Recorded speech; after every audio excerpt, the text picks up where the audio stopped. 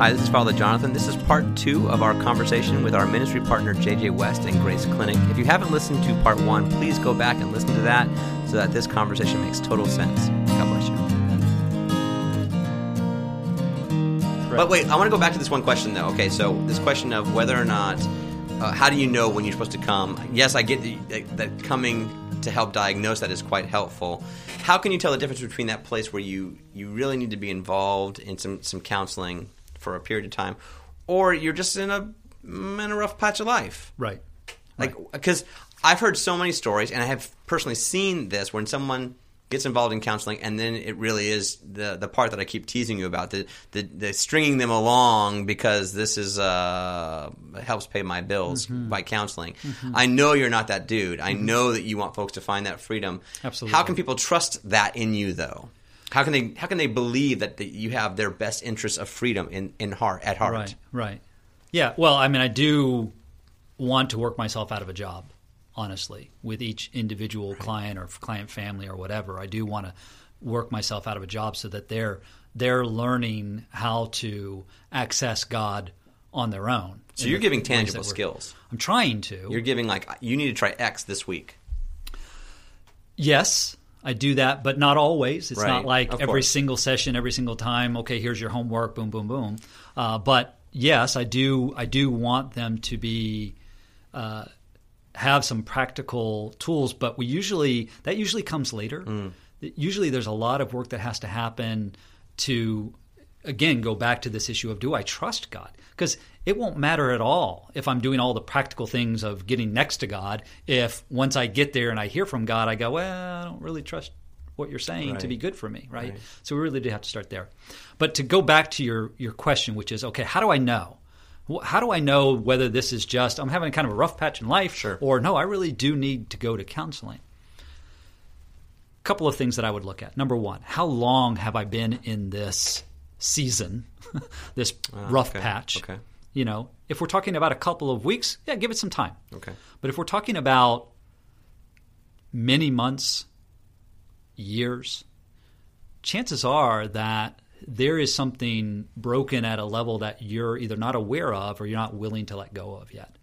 And probably counseling would help in that endeavor. Dude, that sounds scary. Just straight up, that sounds scary. That recognition of... To have something be broken and at a level you don't... Well, to think, okay, I've been struggling with this for, let's just pick a number, 9 months. Okay, I've been struggling with this for 9 months to a year. And think, okay, there's a part of me that's actually broken.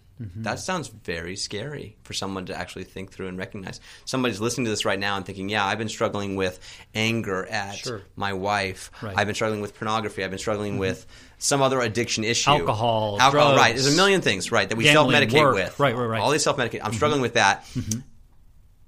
I'm broken. That's a very scary reality. Sure. What I would say to that is we are all broken. Okay. Every single one of us. And that's not hyperbole, that's not spiritual jargon. Every single one of us is absolutely broken. Some of us are more aware of it than others. But that's the difference. That's the difference. Wow. We are all broken. And what was amazing about what Jesus did when he showed up on the scene is he went to the people who knew they were broken. And when he did, the people who weren't aware of how broken they were got really hacked off about it, right? Sure. And Jesus said, well, I'm going to them because they can see how broken they are and how much they need me. Not for the well, but for the sick. Yeah, right. Yeah. But the truth of that statement, then, and what Jesus said was that everyone's sick. It's just those who recognize they're sick and those who don't. Yes, that's the difference. That's exactly it. It's not that not everybody's sick. Right. Everybody is sick. So when you look at your life and go, okay, I've been struggling with anger for 9 months, or I've been struggling with addiction for 30 years, right? Or I've been struggling with broken relationships all of my life. When you recognize that and you say, would I like this to be different? Would I want this? Would I want to live differently than this? Do I think God wants me to live differently than this? How I answer that question will probably lead me either toward or away from counseling. And then the other thing I would suggest is ask other people that you trust. So the first thing is recognize the length of the place that you're at, and the second one is ask those around you. Ask those around you. Right. Because why? It might be family, it might be friends, it might be trusted advisors, whatever. The reason we ask other people whether they think we would benefit from counseling is because we all have blind spots. And a lot of us are really unaware of how we treat those around us, how we come across. We think we come across a certain way because we have our mask on and we've polished it up and we think we look really good. But we have no idea really how other people are perceiving us. And if we were brave enough, we had enough courage, we could go to our spouse, our children, our siblings, our parents, our friends, neighbors, coworkers, whatever, and say, hey, I think I've noticed this in my life. What do you think? Or I'm thinking about going to counseling. What would be your thoughts? How do I come across to you? Both of your thresholds are really difficult, though. The truth so? is, well, because the first one is, and I'm not saying it in a bad way, frankly, but let's just acknowledge, okay, the first thing I have to do is look at how long I've been here. And if I don't want to admit how long I've been here, that's painful. That's scary. Yeah. Like, oh my gosh, I've been doing this for 5 years. Right. And when I think about that, what the heck am I doing here? The second thing is, oh, and by the way, I have to go confess to my spouse, hey, I think I'm kind of messed up. What do you think? And if they say yes, what? Why did no one mention this? Why am I hearing it? Why am I the first one to think of this? And they've been like, yeah, I've been meaning to tell you. Right. For how long? Right. It's been 5 years. That I think. And they're like, no, it's actually been 10. You've been messed up for 10 years. Right. We just didn't want to tell you. Or I mean, both lying. of those are very scary thresholds. I love them. But I'm saying they're quite dangerous. Yeah. Would you agree? Yes, there's absolutely. That's why I said it takes courage to do this. There's inherent risk. Without a doubt, there's risk in this. But if in fact I were, say, to go to my spouse and I say, hey, I'm thinking about going to counseling. What do you think? And they go, oh my God, thank God. Yeah. I've been waiting for you to do this for years, right? And your response, why didn't you tell me? Yeah, totally. Well, there's probably a reason why they didn't tell me, right? They probably didn't tell me because they were afraid to tell me. Yeah, it goes back to step one now. That not being honest and not seeing things. Yeah. So, yes, it takes tremendous courage to look at ourselves honestly, authentically. It takes tremendous courage to do that. Is it fair to say that, in fact, the folks in counseling are perhaps much more courageous and healthy than those who are not in counseling, who keep thinking that they're doing fine? On the whole, absolutely. Absolutely.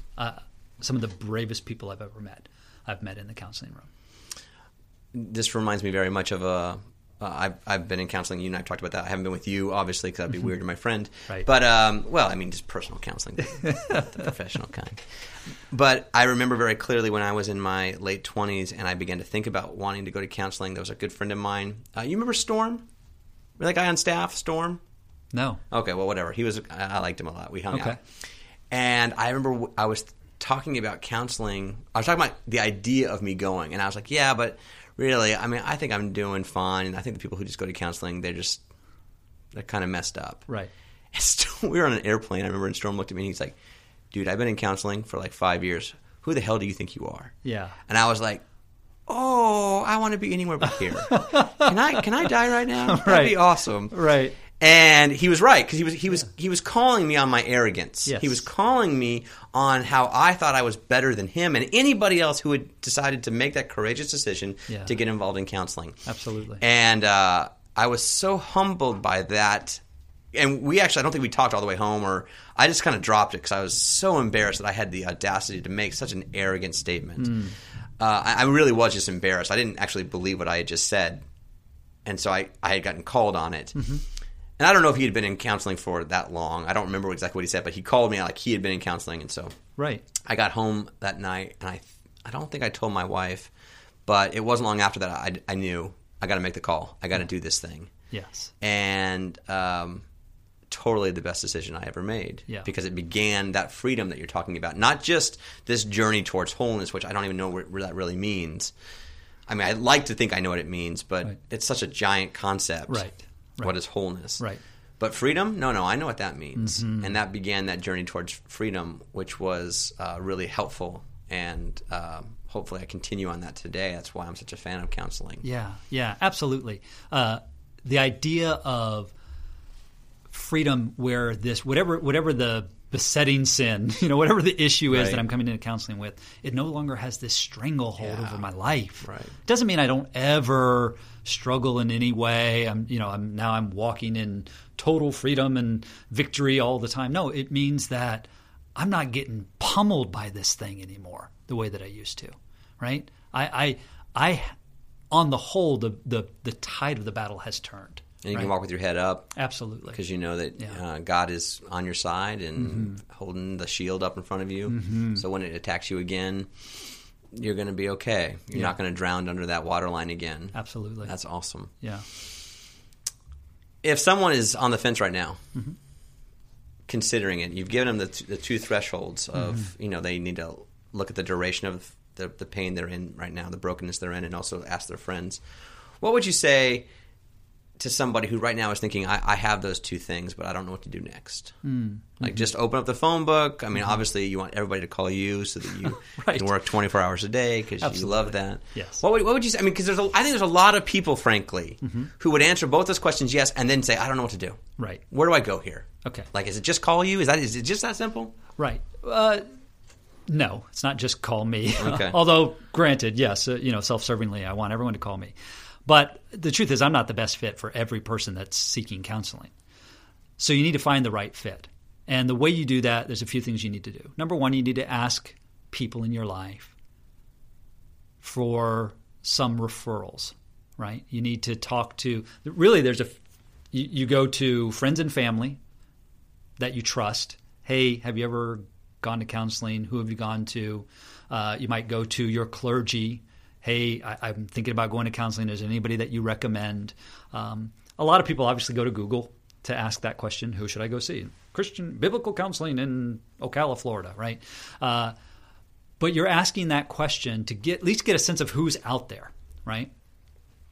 The next thing you need to do, though, is you need to interview the counselor, I love this. Potential counselor. Okay, so how do you do that? You call them up. And say what? Are you good? What's your success rate? Well, how much does it cost to counsel me versus fix me? You need to. I would ask a few questions. Good. Number one, what is their area of specialization? What do they tend to practice? Right. What do they see as the goal of counseling? What are they trying to do with their clients? If you shared just a brief snippet of what you would be coming in for counseling, what would be their treatment plan? Okay. Right? Is that a specific phrase they should use, treatment plan? Well, that sounds very medical. You don't have to use that phrase, but what would you do? What would counseling look like with you in this particular area? Let's say my marriage seems to be falling apart, so I want to go in for marriage counseling. Well, what does marriage counseling look like? If I'm doing marriage counseling with you, what does marriage counseling look like, right? That they have a sense of what they would do, that it's not just, well, you come in, pay me some money so you can talk to me, and we just chit-chat for 50 minutes, and then next week we'll do it again. And then the next week we'll do it again, and the next week we'll do it again. No, like what's the plan here? What's A to B? Mm-hmm. Gotcha. Absolutely. So you're wanting to find out what is their idea of what's their area of specialization, what is their idea of counseling, how would they specifically counsel you and the issues that you are bringing to counseling, and then of course you're just trying to get a sense of a feel. Is there a good connection, a good vibe? Okay. Because quite frankly, there are tons of counselors, right? Tons and tons of counselors, and there are some counselors who are excellent, and there are some counselors who are terrible. And then there's quite a few of us in between, right? JJ, you're excellent. Don't kid yourself. No, please continue. Say more. Stop. That's right. Well, okay, wait. Okay, so, along these lines, because I think this comes up quite a bit, I hear this question a lot. Boys with boys, girls with girls? No, I don't subscribe to that. There are people who do, and I understand why, and that's fine. I'm not opposed to it. It's not like, no, you cannot do same-sex counsel or counselee. But I don't personally ascribe to that because so many women who come to see me who have, especially if they've experienced any kind of sexual abuse or they've experienced any kind of emotional abuse, have been told multiple times and in multiple ways they're less than. They're a less than citizen in society, in the kingdom of God, and I don't want to repeat that. I don't want to abuse them in that way and say, no, I'm sorry. Oh, you're a female. No, I can't counsel you. Or if I counsel you, I've got to keep the shade open. But if you were male, I could bring the shade down, so you could have privacy. No, I don't want to do that. There are some people who it would be wise for them to only see a same gender counselor, because they would use the counseling session as some sort of kind of emotional exhibitionism. Oh, wow. But that's pretty rare, honestly. Man, your job is tough. To negotiate that, that's a scary place to be. But honestly, that doesn't happen that often. Okay. Really, it doesn't. So more important than are you a male and I'm a male, or you're a female, I'm a female, much more important is, are you qualified? Are you competent? And if there's a mesh, that was your final point. Absolutely. Like, do we just get along? Yeah. I didn't say this, but I would add this to the list. Make sure that they're licensed, or at least that they are registered with the state. You can go to the state licensing board in your state, whatever it is. In Florida, it's the Board of Mental Health Counselors, Social Workers, and Marriage and Family Therapists, and just look up their license and make sure. So every legit counselor is going to be there. Absolutely. And if they're not, I would say stay away from them. Move along. Yeah. Because otherwise, there's no one overseeing whether or not they've received the right education. There's no one overseeing whether or not they're practicing. Because you had thousands of hours before you were actually licensed to counsel, correct? Well, 1,500 client contact hours that I had to complete before I could even sit for licensure. And that's in addition to the hours that I had in my graduate program. So anybody with a license, they've been through a lot to really bring them to that place that we know as not a counselor, I could trust them. Right. Versus somebody who doesn't have a license. And they're like, no, I'm really good at this. And you're like, how do I know? Right. They might call themselves a life coach, a mentor, or something like that. But if they call themselves a counselor, or a therapist, or a clinical social worker, that's a title law. And by the laws of the state of Florida, they have to have completed a certain set of criteria oversaw by the state in order to call themselves that. Which is something that we can trust at a beginning level. At least at a beginning level, exactly. Right. Doesn't mean that's still going to be a good person for you, but it's something to look for. Absolutely. So helpful, JJ. So if someone's in that beginning place where they're just starting to look, they're thinking they might be in need of counseling, talk to your friends and family, call the person, interview them, look for their license. Anything else? I think that's a good place to start. That's great. It's a lot of work even, I think. Yeah. I mean, well, it sounds like a lot of work, but really it does sound like a lot of work. Most of what you just described takes a few hours at the most. Because I'm just going to call you and be like, dude, who do you got? Who do you know? That's all I'm going to do. Right. Absolutely. Absolutely. Yeah. JJ, I can't thank you enough for coming in today and sharing this stuff. I'm learning a ton here. I mean, we've been friends forever, and I feel like we talk about this all the time. And every time we get together, you show me some new stuff that I've never thought about. Oh, that's cool. If people want to get in contact with you, what do they do? How do they do that? They can call Grace Clinic directly. They can. What's the number? Oh gosh, I don't have it memorized. Don't put me on the spot like that. Oh man, you just lost the business. There they go. Well, they just Googled somebody else. So they Google Grace Clinic. Grace Clinic, yes. Okay. Grace Clinic Christian Counseling. You're also on the graceocala.org website. We have a link to you there on our website. Yeah, so they can access it through the website. They can call the church office. They can call Grace Clinic. They can. We have offices in Orlando, in the Orlando area, in Ocala, in Portland, but also I know it's weird. Portland, sure, that's the next obvious expansion places. Right, absolutely. Orlando, a little bit north of Orlando, Ocala, and then Portland, Oregon. Portland, sure, Oregon. Right on. Next stop, Russia. So that's where we're headed. I think Sarah Palin can see you now. So what we're But there are also lots of clients who are outside of maybe those particular areas who are taking advantage of telephone and Skype and so FaceTime you can even do that with them, even if you can't meet with them face to face. Right. You can do telephone and Skype. obviously, face-to-face is the ideal. Right. But it's amazing how much you can actually pick up on with whether it's FaceTime or Skype or something like that, because there's a lot of nonverbals that you just notice, like, oh, I noticed you just rolled your eyes, when you said that. What's going on there, right? That you can't pick up on the phone. And then again, of course, the phone is better than no counseling at all. So kind of go down that tier. I love being in partnership with you, man. Thank you. You're doing great work. I'm so likewise. grateful for you. There are many times when folks come to me and want me to counsel them, and I just tell them, look, I'm a triage counselor. I can do enough to put a Band-Aid on you, but you need to go see somebody who really knows what they're doing. And I'm so glad that you're here at Grace Church that I can send them to. And not because they're sick, but because you just know a ton more about this than me. Well, okay, there's that, but then there's also just the time.